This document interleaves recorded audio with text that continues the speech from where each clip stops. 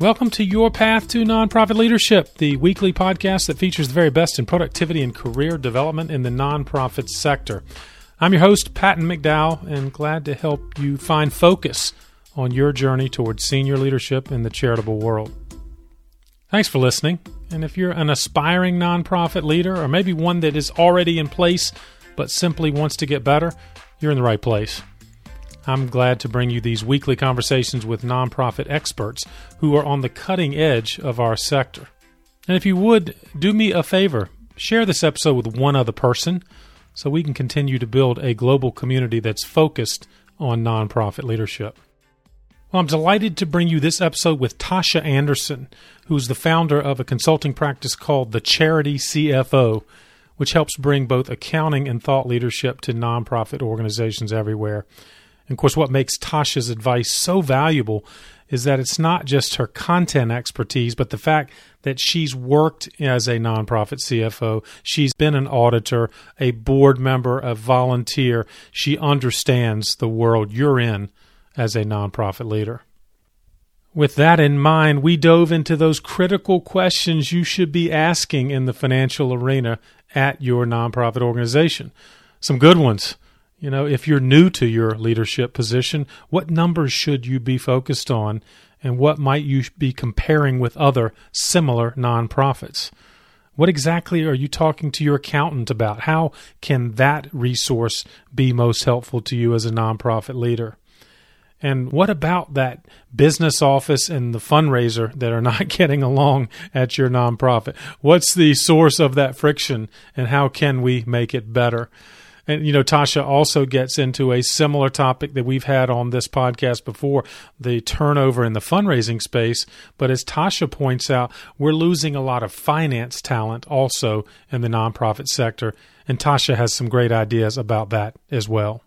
Well, don't forget to check out the show notes for this episode. It is number 87. Just go to the podcast or the news page at pattonmcdowell.com, and you'll find all of the resources that Tasha and I discuss, as well as more information on the great work she's doing through the Charity CFO. Speaking of the resources on our landing page there for this episode, while you're on our website, make sure you connect with us. Get on our email list and make sure you receive our free weekly resources with episodes just like this one as part of the information we're providing. Let us help your nonprofit. Maybe it's to build your strategic plan that you're contemplating right now. Or maybe you need to re-engage your board, that we could help facilitate a session with them. Or maybe we can just help you focus on your next step toward nonprofit leadership. We can help you as a coach, trainer, or maybe you want to be part of one of our mastermind programs, one of which just kicked off this spring. Without further ado, please enjoy my conversation with Tasha Anderson. Tasha, thank you for joining me on the path. I'm very excited to be here. Thanks for having me. Well, Tasha, I'm excited because not only do you bring kind of a technical expertise as an accountant and the great work you're doing through the Charity CFO, but you've been in nonprofit leadership. And I know our listeners will benefit from how you've bridged that experience with the work you're doing for many nonprofits now. So maybe start with that. How did you get into the work you're doing now, and how was it influenced by your nonprofit work? Well, it's funny. I think like many of us that end up in the nonprofit space, it was never planned. It was kind of accidental. I actually started my career. I like to always ask that question. How did you end up here? And so I started my career in public accounting. And one of the things I quickly realized, nonprofits within that particular professional service, industry was a little bit of a stepchild. No one really wanted to work with this particular type of client. It wasn't efficient. It wasn't profitable. They had lots of extra requirements, but then it was oftentimes pretty messy because of the transition and the change in the accounting leadership at these organizations.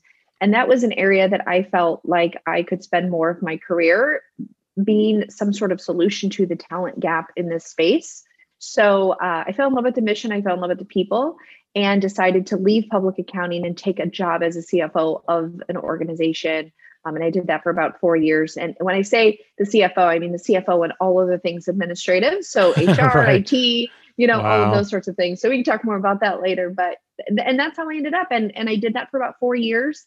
And I still found this overarching need for expertise in the small to middle market. So organizations that might be something like less than 6 million, which makes up substantially almost all of the nonprofits, really. Indeed. I mean, we think about these big monster, nonprofits, but really most of them are in this small space.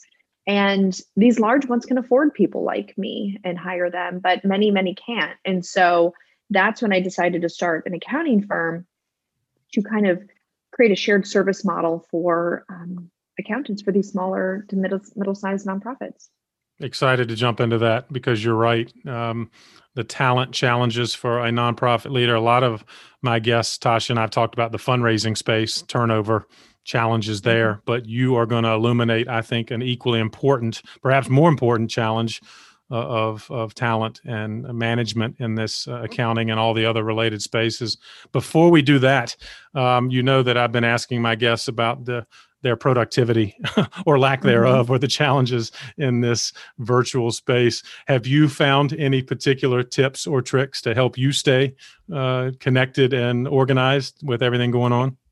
Yeah, I like to think so. I mean, so I'm no stranger to burnout, in my former roles. And I think burnout is a huge, issue within the nonprofit space. And oftentimes I find that my burnout is caused from a constant state of being overwhelmed with no real feeling of success or production. Right. I'm not actually completing any tasks, and my list just keeps mounting and mounting. So my favorite productivity hack, I wake up at 5 a.m. every morning. And the first thing that I do, I kind of have a routine, right? And it's not, just go to the gym and have this high intensity workout. It's not, necessarily morning meditation, although that is part of it. The first thing I need to do is look at my planner and look at what I've assigned to my team members. We have a workflow software, and I know many nonprofits are starting to get more and more into a workflow software, which basically is a roadmap for all things that need to be done and all the people that are playing a collaborative part in that. And we're no different. I go in and I check on my team. I look at emails and I put my to-do list for that day, or I confirm the to-do list that I've already established for that day. And I make sure that makes sense. I'm preparing for any meetings. And by prepare, it's simply knowing, oh, yes, I have that meeting. And it's top of mind rather than running very reactively. Yeah. And so I try to tackle a few main things. I kind of have a morning routine, and my morning routine generally covers responding to any of my staff people through that workflow software. So eliminating myself as the bottleneck in any of the work. Yep. I also tend to try to read something that's more kind of professional development in nature. And then if there's one single thing that I find myself not able to make time for during the day, I try to work on that. So right now I've been working on an online course, and I might work on that for about an hour each morning before I even get up and kind of get dressed and start my day. And that's the most important thing that I need to do. Eliminate the bottlenecks, right? Respond to any urgent emails, and kind of work on the most important priority for me in that given time. And that will always change. Yeah. I'm also a fan of the 5 a.m. routine. Love that. It seems like, Tasha, then the rest of your day, almost no matter what happens, you feel like you've been productive, right? Because by 8 o'clock in the morning, you've already kind of eliminated the bottlenecks and gotten stuff done. Yeah. And that's what I love about it, because historically, if I don't start my workday until 8:30 or 9, I never accomplish all the things I want on my list. And if I am kind of an early riser and I feel at least psychologically more in control, and I know what's ahead of me for the day, and I can be more proactive rather than reactive, I can generally accomplish. There's very few days where I don't get everything done that I need to get done. And like you said, you're almost more productive by 8 a.m. than maybe I would ever be between 9 and 5. Yeah.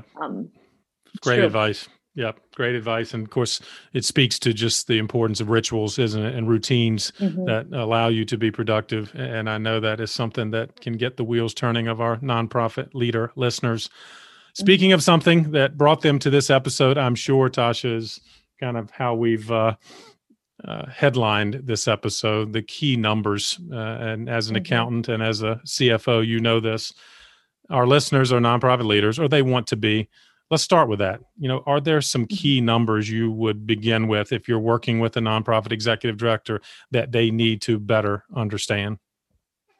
Absolutely. And I think the first thing when we start talking about numbers, people start dropping off and getting confused and overwhelmed pretty Right. quickly.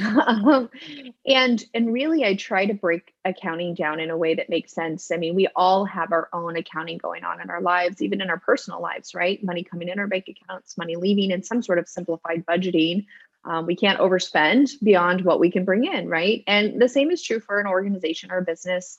It's just on a larger scale. And so some of the things that I talk about with respect to just general financial management, I kind of have an internal pot that I would recommend in terms of a bucket of things that you need to know internally. And Right. then, of course, you need to know what those externally, whether it's your board or your funders or charity watchdogs, you need to know what they're going to be looking for. So I have kind of two sets of buckets here.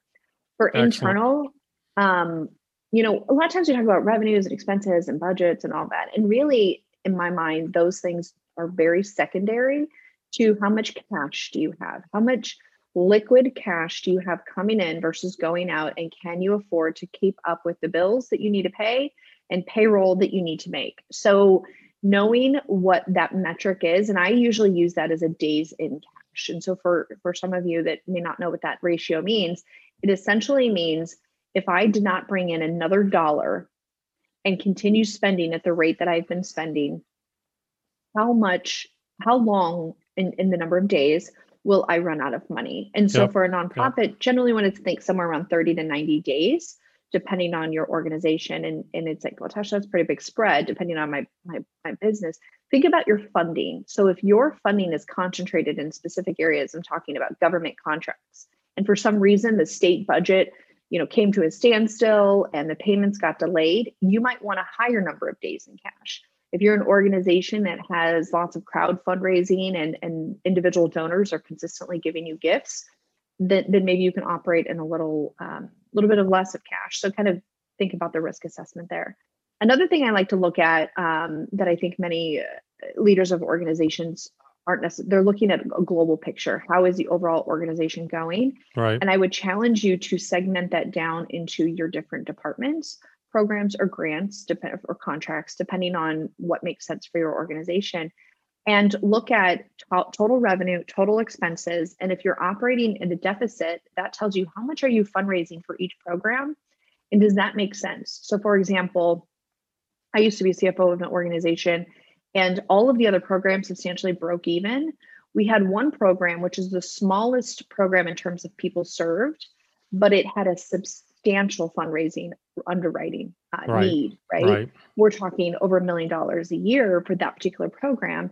And it was all government funded. It was just the deficit between what the government paid us and what we really needed to operate the program was so substantial. And without knowing that information, you don't know if your programs are sustainable, viable, or even just ask yourself the question, does it make sense for us to keep serving, this population of people for this amount of effort?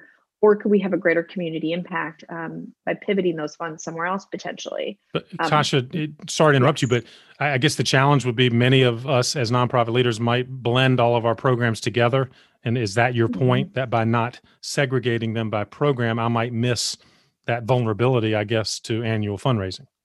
Exactly. To the degree that it makes sense to break them out, it doesn't mean that you can't speak of them or fundraise for them or present them on your financial statements on a more consolidated basis. But to the Right. degree you can drill down and analyze, different programs, and sometimes it's not even programs, it might be a funding opportunity, right?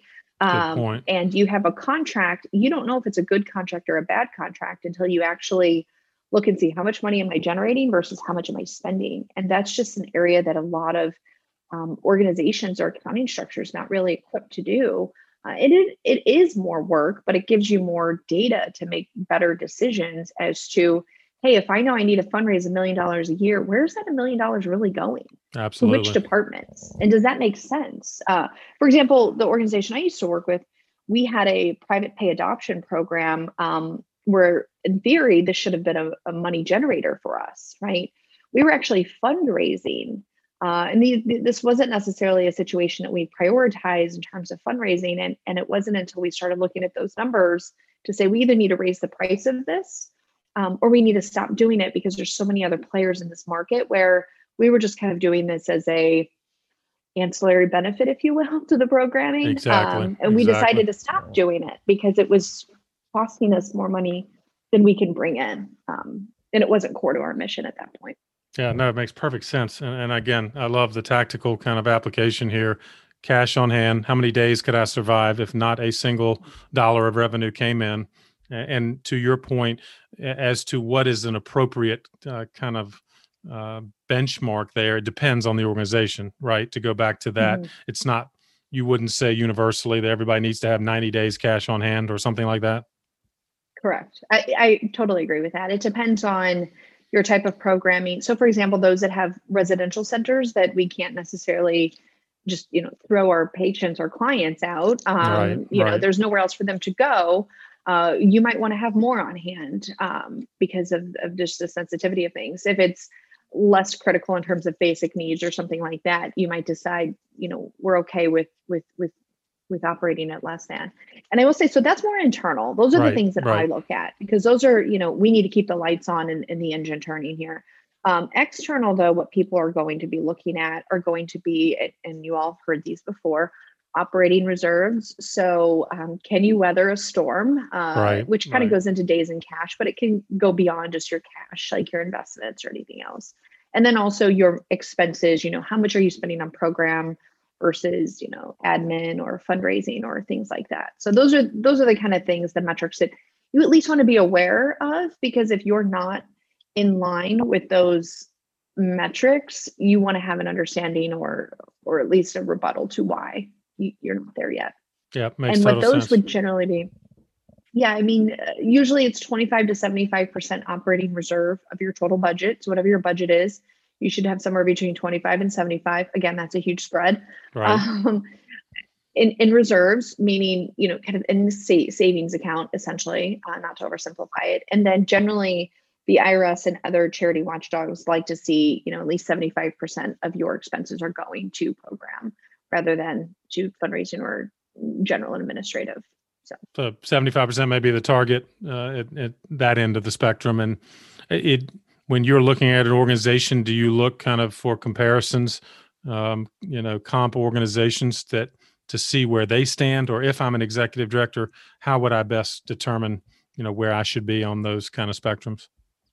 Yeah, generally you could look at, sometimes what we do if we're questioning, a particular organization and how they're faring, 990s are public information. Exactly. And you can go onto the IRS website or GuideStar and download. If you know that you have some peers within your community operating in the same spaces, you could pull that tax return information and do just kind of a quick test.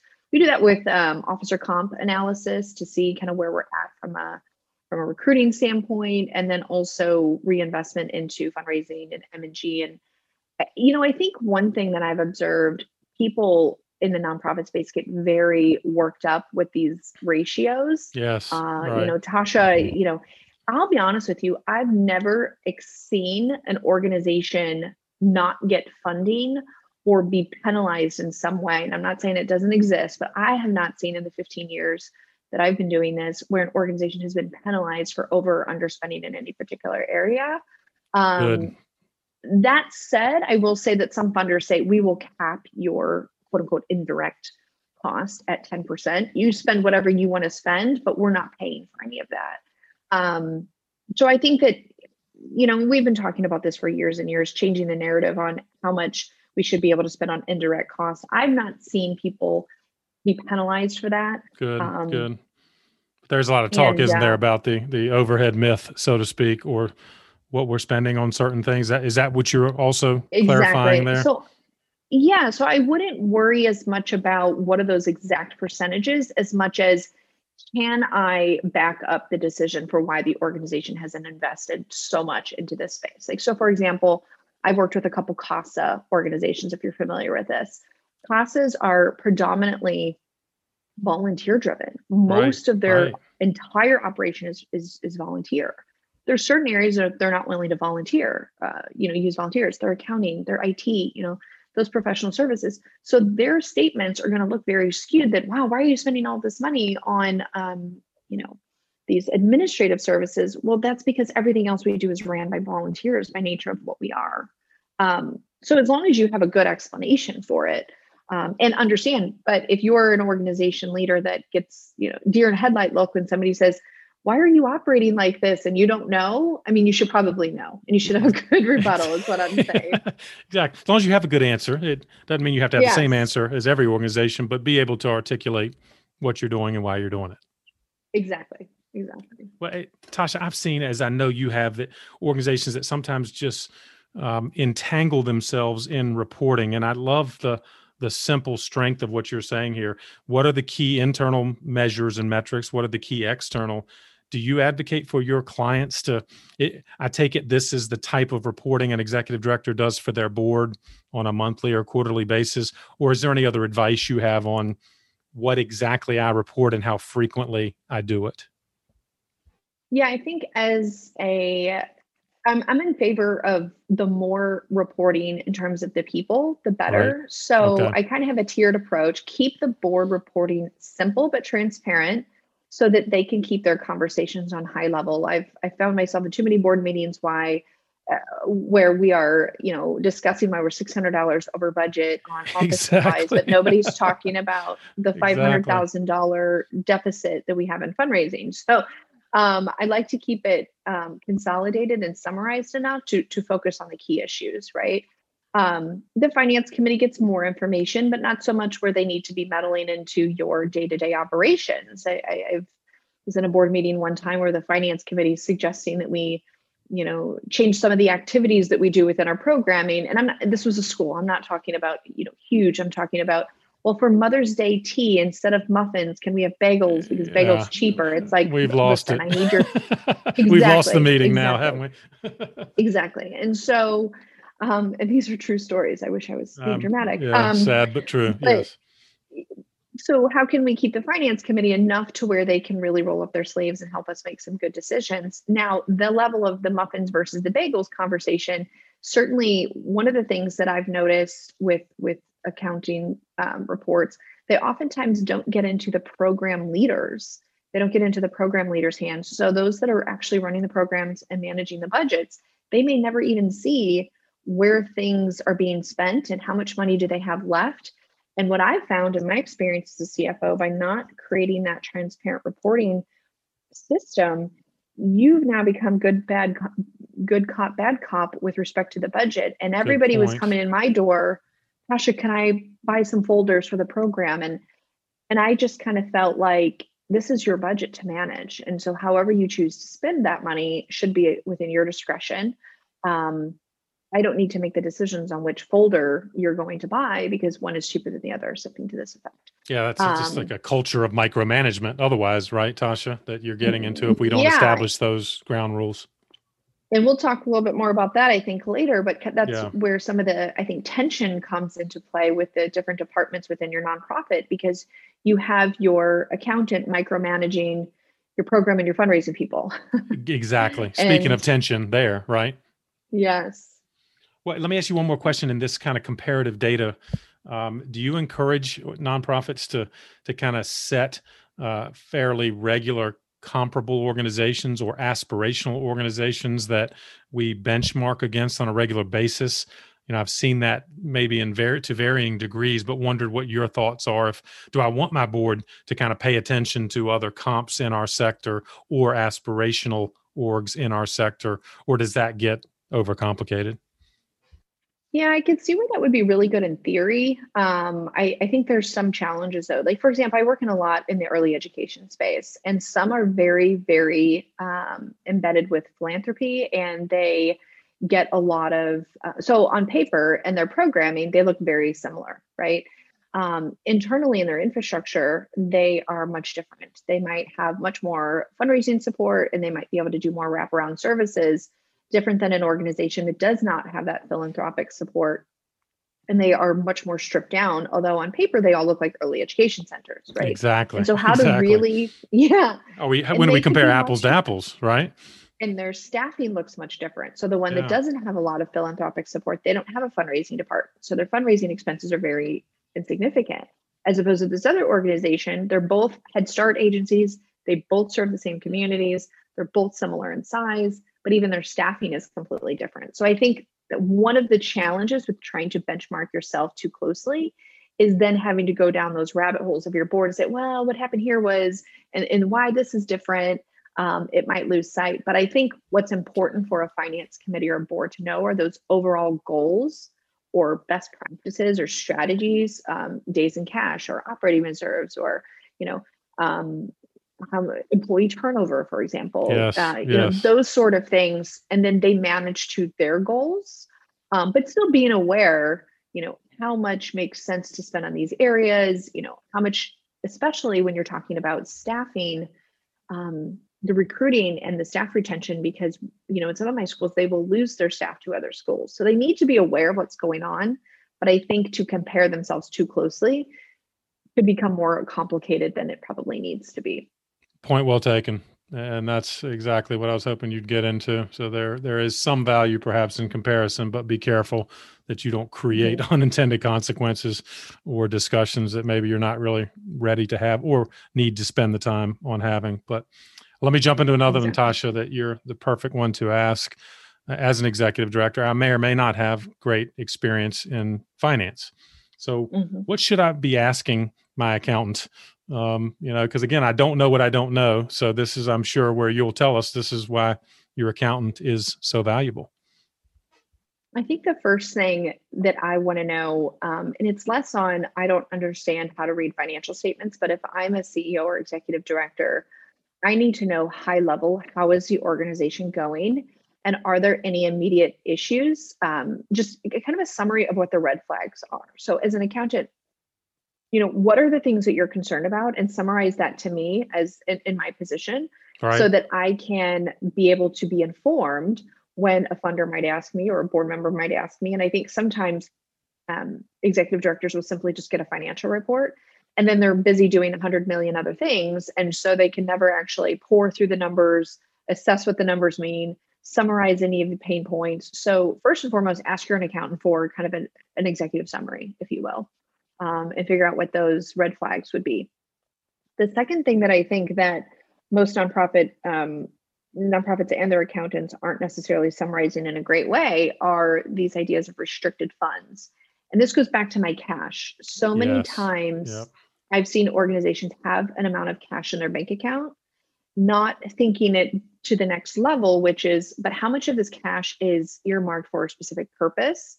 And that just simply does not show up on, probably 95% of the financial statements. It's not the way accounting systems are really designed. That's more of an outside of the accounting system summary your accountant would be keeping track of.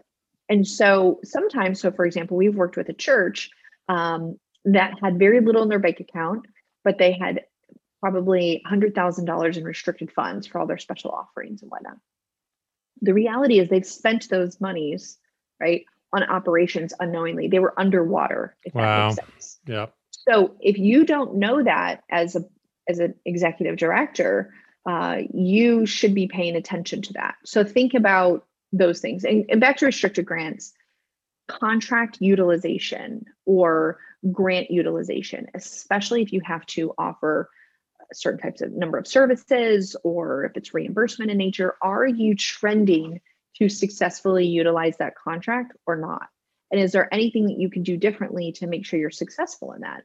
And as you know, all of your time in this space, if you're not consistently utilizing your contracts, then they will consider whether they should reduce your funding or move to another provider that can utilize those contracts, right?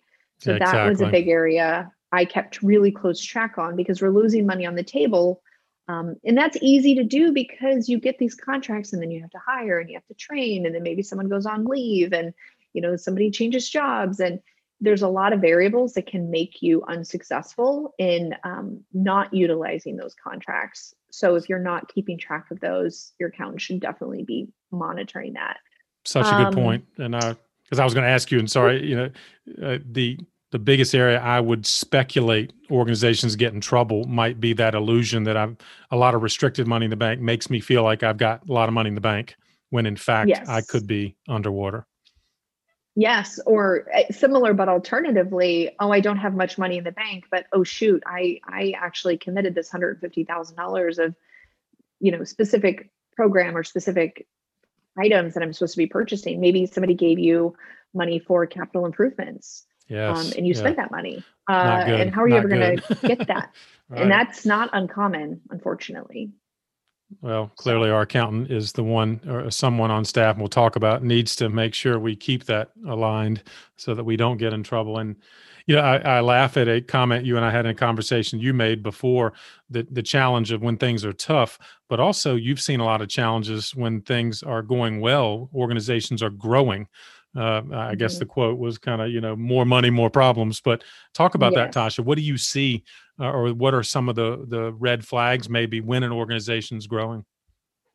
I think the biggest challenge is as a so I tend to work a lot with social services. So as an organization that operates in that space, as they grow in size, that means they're probably getting more and more and more funders. And I think the easiest area to misstep is having all of these different funders and all of their different compliance requirements, and quickly losing sight of what are all of those things that we've promised to other people. And I remember I worked for an organization. They were at the time 121 years old. And 121 years later, when I was there, we actually sat down and compiled an entire list of programmatic outcomes and other things we have to report on, track on. And we had 5 pages front and back Oh my of goodness. different things, so that's easily an area where we can misstep.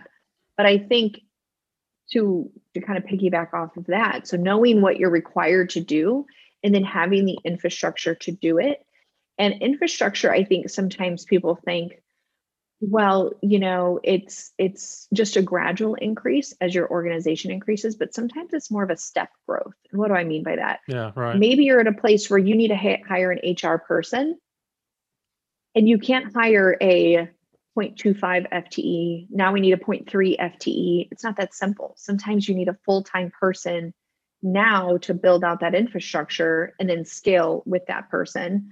I mean, the same can be true for accounting and whatnot. So as we grow, the infrastructure just does not keep pace with funding.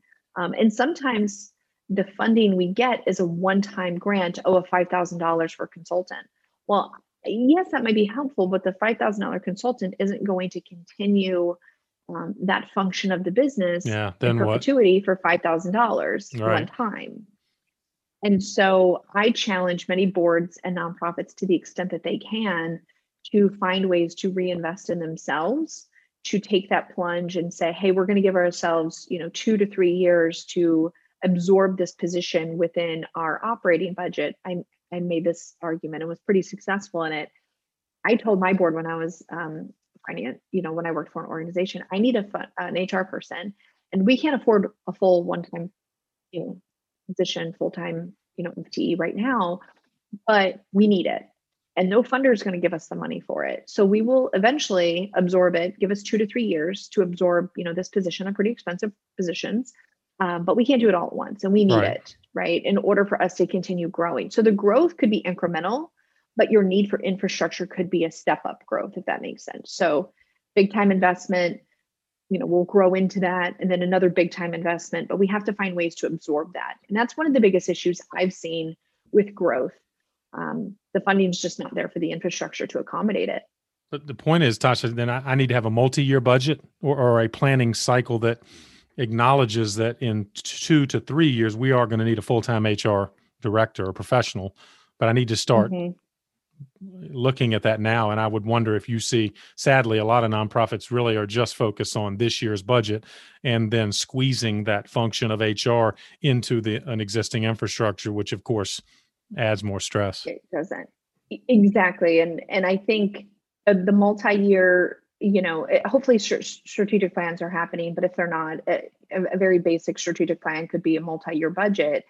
But also, you know, opening the minds to board members that no, this budget has to be balanced every year. And we Right. know how it Right. goes. We get to the end of the year, we got a little bit of extra money. Everybody buy the supplies, buy the one-time things that you need now, but there's never enough money left over at the end of the year to absorb a full-time staff, right? And then you start this cycle every year, this zero-based budgeting. And so when we know we're in a period of growth and there's reserves or money in the bank, the board making the strategic decision, hey, this is an initial investment and we may not get our return on our investment immediately. It might take a year, it might take 2 years. So we might be operating at a deficit because we believe in the need for this role for the long-term success of the business. And that's just an area where I think board members get very stuck on, it has to balance to zero. And we're just never going to get that person. So you just start assigning those responsibilities to other people that frankly probably have no business doing that in the business. So, and it's a decline from there, isn't it? In terms of, instead of growing and being more effective at accomplishing your mission, you put yourself on a path that likely is going to stress the organization out. Absolutely. Well, you alluded to this, Tasha, earlier. When you were the CFO of a nonprofit, you actually wore many hats beyond just the finance hat.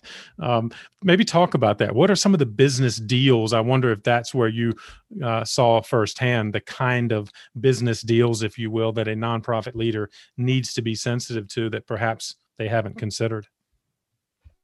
I think when I think of deals, I think of contracts especially. And I think sometimes we look at it as a very much like a contract as a gift and not a business deal. So for example, when I took a job as the CFO, I started looking at many of these services that we were providing and the contracts associated with them. And we had not gone back and asked for rate increases for 5-10 years. And when we finally approached those funders and said, hey, we can't continue to absorb the cost of this, the fundraising that we need to underwrite it. The cost of this program is outpacing our ability to fundraise. Right. And they were pretty upset with us that they came back and said, you have not asked for a rate increase for 10 years. Why didn't you? Well, it's because we kind of have this, let's fly under the radar. We don't want to make any waves. We don't want to speak up for ourselves because we're just really grateful for the funding that they do give us. Scarcity mindset, though, isn't it? In a way. Exactly. And we were successful in raising all of those contracts. And I think a good lesson learned was to continuously go back and have those open conversations with your funders, because if you wait until you're too far behind and you're trying to ask for that big step up in your contract, award amount, it's going to create a bunch of problems. They're going to look at you like, well, why aren't you managing this better? Or why didn't you come back and ask? Good point. Right. So that's a big area that I've noticed. And for example, I'm working with a client. We inherited this kind of contract. Well, when I came on board with them, it's for $200,000, and they knew and this was not a program they were doing. This is a brand new program, and this was a priority area for a funder. And the funder gave us $200,000, but we knew our budget was $250,000. So I had asked the CEO at the time, why would we sign a contract for an area that we weren't even trying to do? We had no other fundraising lined up. It's a priority of theirs. Why didn't we push back more and say, if this is a priority of yours, we're not already doing this. So it's not like we can already redeploy resources we currently have, but the budget's $250,000. So why aren't you giving us $250,000? And there wasn't an explanation for it. It's like, well, that's just what we thought we could get. And I thought, but you've just now put yourself in a hole by $50,000. That's such a good example. Yeah. Well, and Tasha, I've seen that all the time. Yeah, exactly. That's right. What I was going to say is that we're just simply doing what we did last year, right? We just, without thinking, continue processes, contracts, relationships. And your good advice, it sounds like, is no, we need to step back, on an annual basis and revisit every contract and make sure that it still makes sense. Yeah, and your financial report should be able to tell you that. So I'm able to say, well, actually, we budgeted that it would be $250,000, but maybe it was only $240,000, or maybe it was $260,000. Right. If your financial reports aren't telling you that either, and you kind of think about this, only in the nonprofit space does this happen, right? So I have an accounting firm, and I am a for-profit, right? Yeah. I know which clients are costing me money and which clients are generating me money.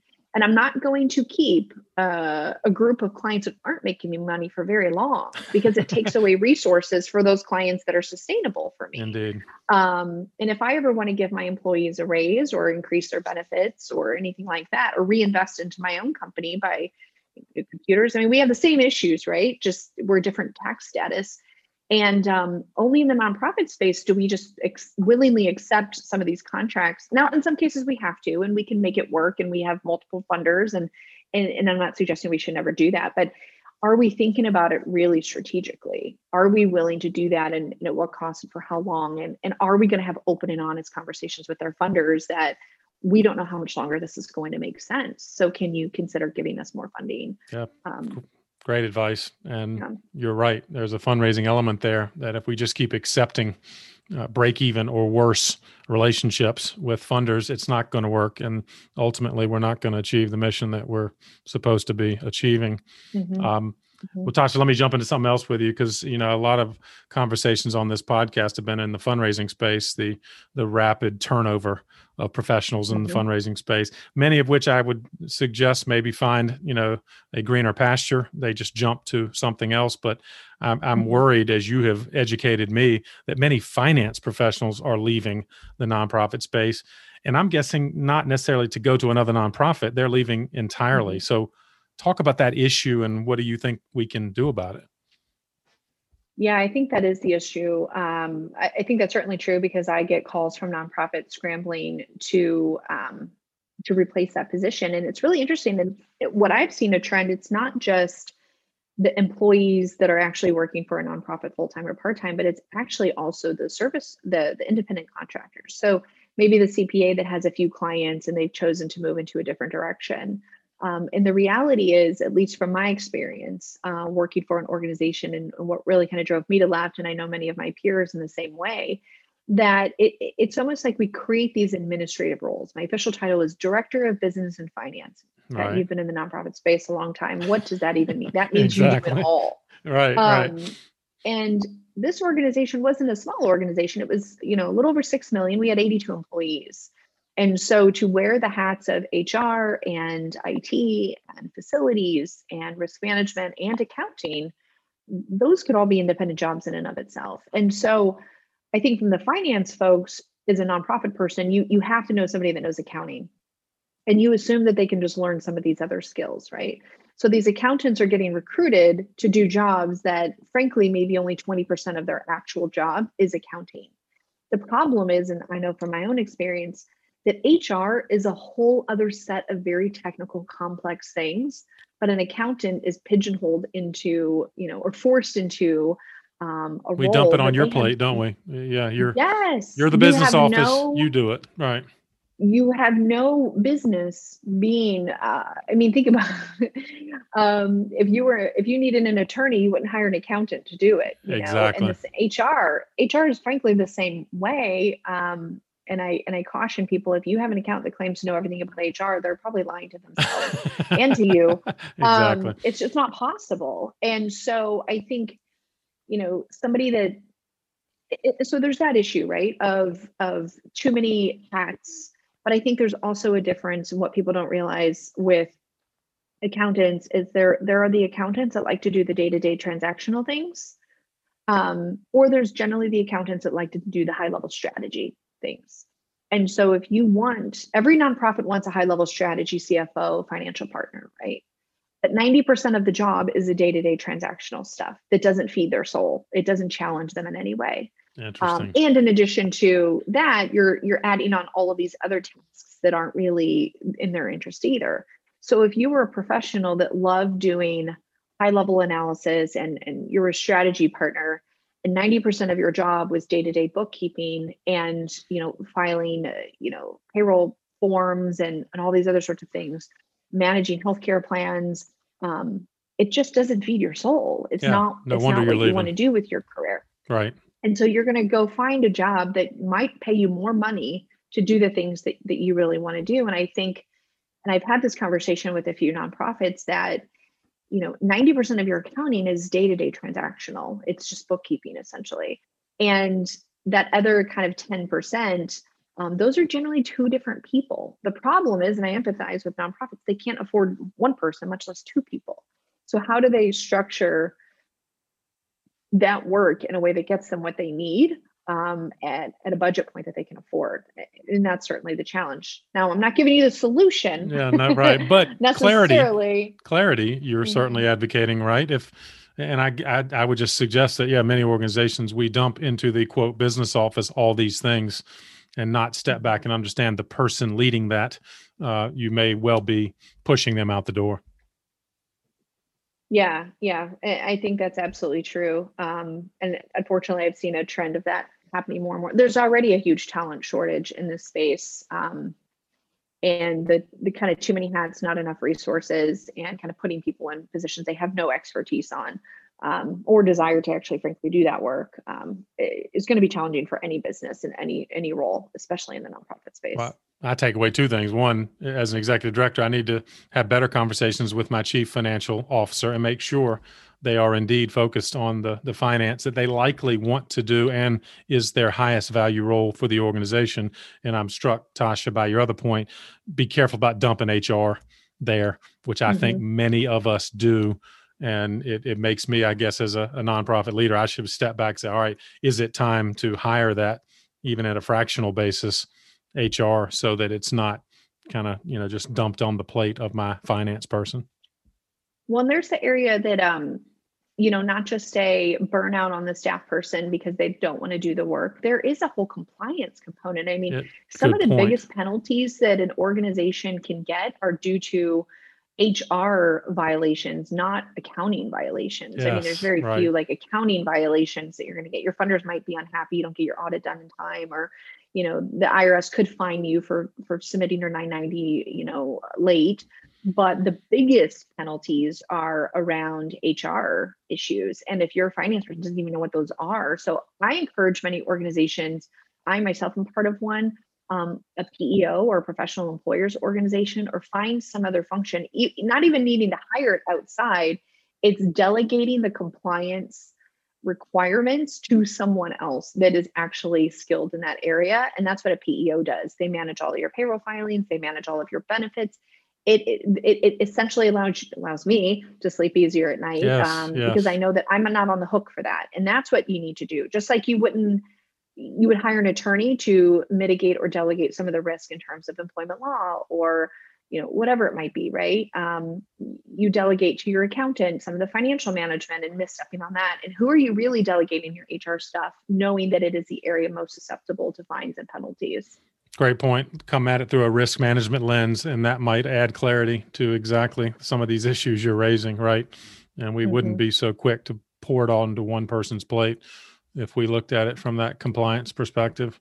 Let me go back to something else, Tasha. Thanks for letting me bounce you around through these these topics that you're so good at. Why can't our accountant, finance people get along with our fundraising and programming people?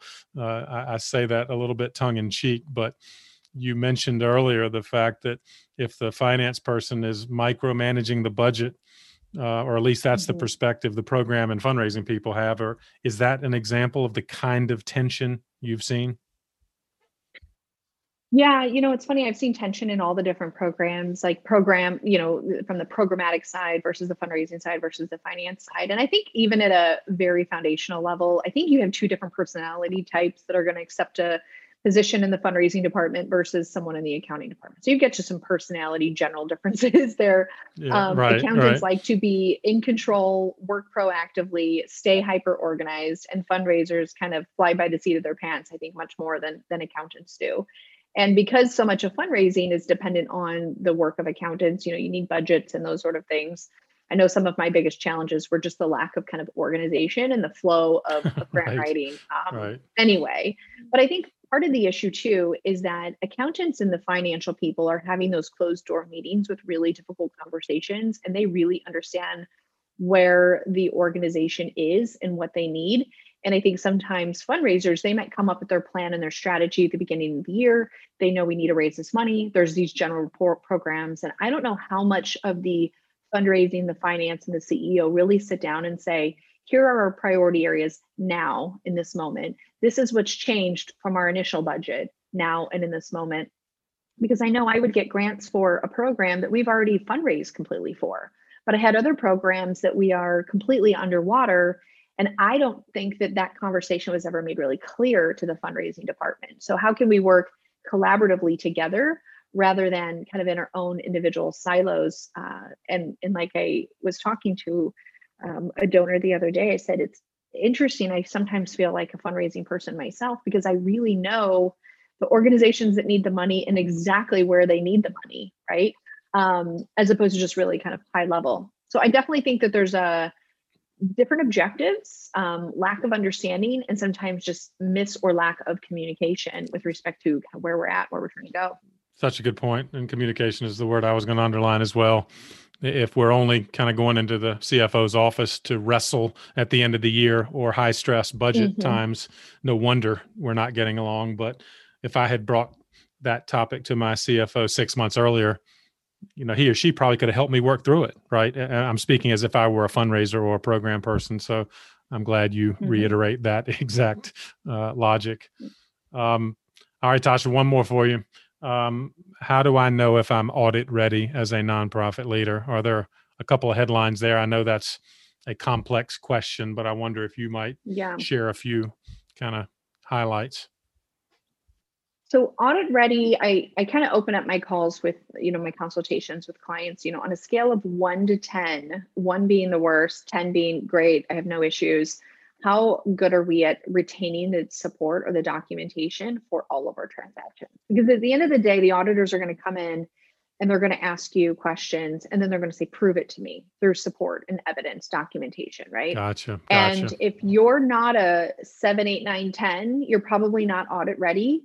And really, accounting is just a system to keep track of everything in a way that could be audited, right? So all the numbers and then the corresponding documentation. And if you're one of those organizations that has some pretty sketchy credit card processes, and what I mean is people aren't submitting their documentation, they're not keeping their receipts, they lost them, forgot them, whatever it might be, or you don't make copies of the revenues that are coming in, the checks or whatever it might be that are coming in. If you don't have a good organizational system for doing that, you're probably not audit ready yet.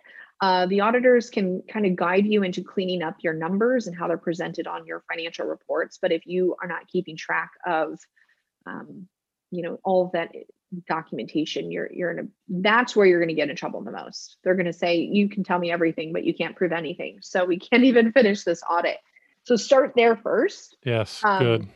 And then certainly, have an accountant that can articulate and present the financial information in a way that makes sense and seems reasonable to you. But I would focus on the infrastructure and kind of their internal controls. So do you have checks and balances in place? Are there multiple people reviewing and reconciling things? When's the last time you looked at financial statements? Did they look reasonable or did they look pretty messy and confusing? But first start with just getting your documentation, your paperwork in order. And then, you could certainly try to do kind of a baby audit or what I call a review or a compilation. It's having an independent CPA come in and look at the numbers and say, this looks on track or this looks completely wrong. There are questions and that here, will help you get some sense. Yeah, that'll help you get some sense on where things are at. Now, you may not feel audit ready, but every state has kind of their own requirements. Many states have requirements. And of course, your funders have requirements. You're going to get an audit whether you're ready or not.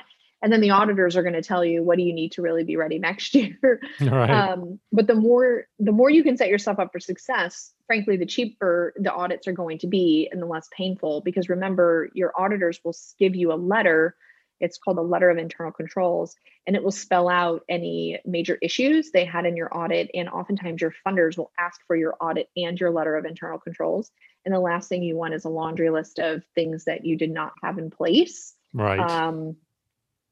Because that gets shared with your funders if they request it. So keep that Got in mind. it. Great advice, Tasha, throughout this conversation. A masterclass, literally, in finance. And if I'm an executive director, I may or may not have complete confidence in the financial arena, but you've literally given our listeners some things to think about and perhaps use as a checklist as they ponder their leadership going forward. I wonder, is there anything else, I guess, in summary and in closing, if someone said, Tasha, I'm thinking about, becoming a nonprofit leader, is there any other advice you'd offer?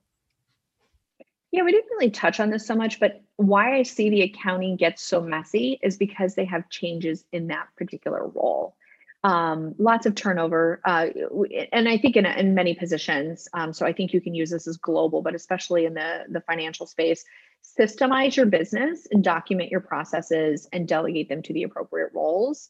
And so everything that should be done on the financial side, and you can apply that to any program or any department, but make sure that there is a rhyme or a reason and a methodology for why things are done, so that as that position changes, you have some training opportunities for the incoming person, and to make sure that that's done consistently. Because accountants are going to have different impressions and different interpretations on how they do things. And that's where you start to have the messiness, because one account did it one way and another account do it a different way. And then if that keeps changing hands, before you know it, the complete integrity of the accounting system is lost. So great point. Systemize and document that. Yeah.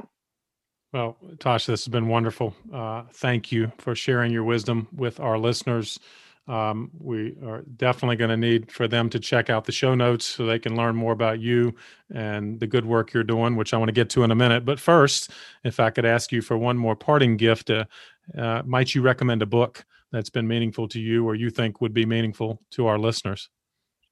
Yeah, maybe it's the old auditor in me, but I really love systemizing everything, documenting everything, because the more that we can invest up front, the longer and easier our lives will be in the long game. Mm-hmm. So one of my favorite books, and essentially what I built my entire business on, The E-Myth by Michael Gerber. Really talks about systemizing, documenting, delegating to the appropriate people, holding them accountable. And I think in my experience in the nonprofit space, we don't do this enough. And I think we can run our operations much more efficiently and at least have some systems of accountability, and everybody knows who's supposed to be doing what and when. So The E-Myth by Michael Gerber is a game changer for me. Love that. It is indeed on my bookshelf as well, Tasha. So we share a likely fandom of Michael Gerber. So glad you lifted it up. Mm-hmm. And you're right. I think it has a lot of nonprofit applications, doesn't it? That every organization could benefit from that. And speaking of benefiting from your advice and counsel, tell our listeners, Tasha, where they can find out more about you and the good work you're doing through the Charity CFO. Sure. Probably the main hub is visiting our website, www.thecharitycfo.com. You can subscribe to our newsletter and hear all of the things that we're doing. We're in the process right now of finalizing a free digital course. I get the question all the time, how can you teach my board members how to read financial statements? So that's going to be the training. Yeah. I am making it into a course. It's a free course. So anyone listening, go to our website, subscribe. Hopefully that'll be launched in the next 30 days. So hopefully by the end of February. And anybody that's on our newsletter will get the latest information about the accessibility of that. Or you can join our Facebook group. We like to collaborate and share information. If you just search for A Modern Nonprofit, we have a Facebook group there, and tap into me, tag me, and I'm happy to answer any questions about financial or just my experience working in the nonprofit space overall. From an operational standpoint, you can find us there at A Modern Nonprofit. So find that Facebook group. It's fantastic. That's fantastic, Tasha. Thank you for being such a great resource to the nonprofit community, and thank you for joining me on the path. It's been great. Thank you so much. Well, I hope you enjoyed this conversation with Tasha as much as I did and came away with some practical ideas that can guide your professional journey and help you ask the right questions in the financial arena. Don't forget the show notes. They're available on our website, pattonmcdowell.com. You can find out more about Tasha herself and the many resources she's providing through the Charity CFO. As always, please share this episode with someone else on the path. And if you haven't already, make sure you subscribe. Go to the podcast page at pattonmcdowell.com and you'll see links to Apple, Spotify, and all of the primary podcast platforms. Don't miss out on any of our weekly episodes. They come out every Thursday, as well as bonus features we're producing at least once a month. Thanks for all you're doing in the nonprofit sector, especially right now, and keep up the good work for causes that are most meaningful to you. I'll keep bringing you content that can help you do it even better. Have a great week, and I'll see you next time on The Path.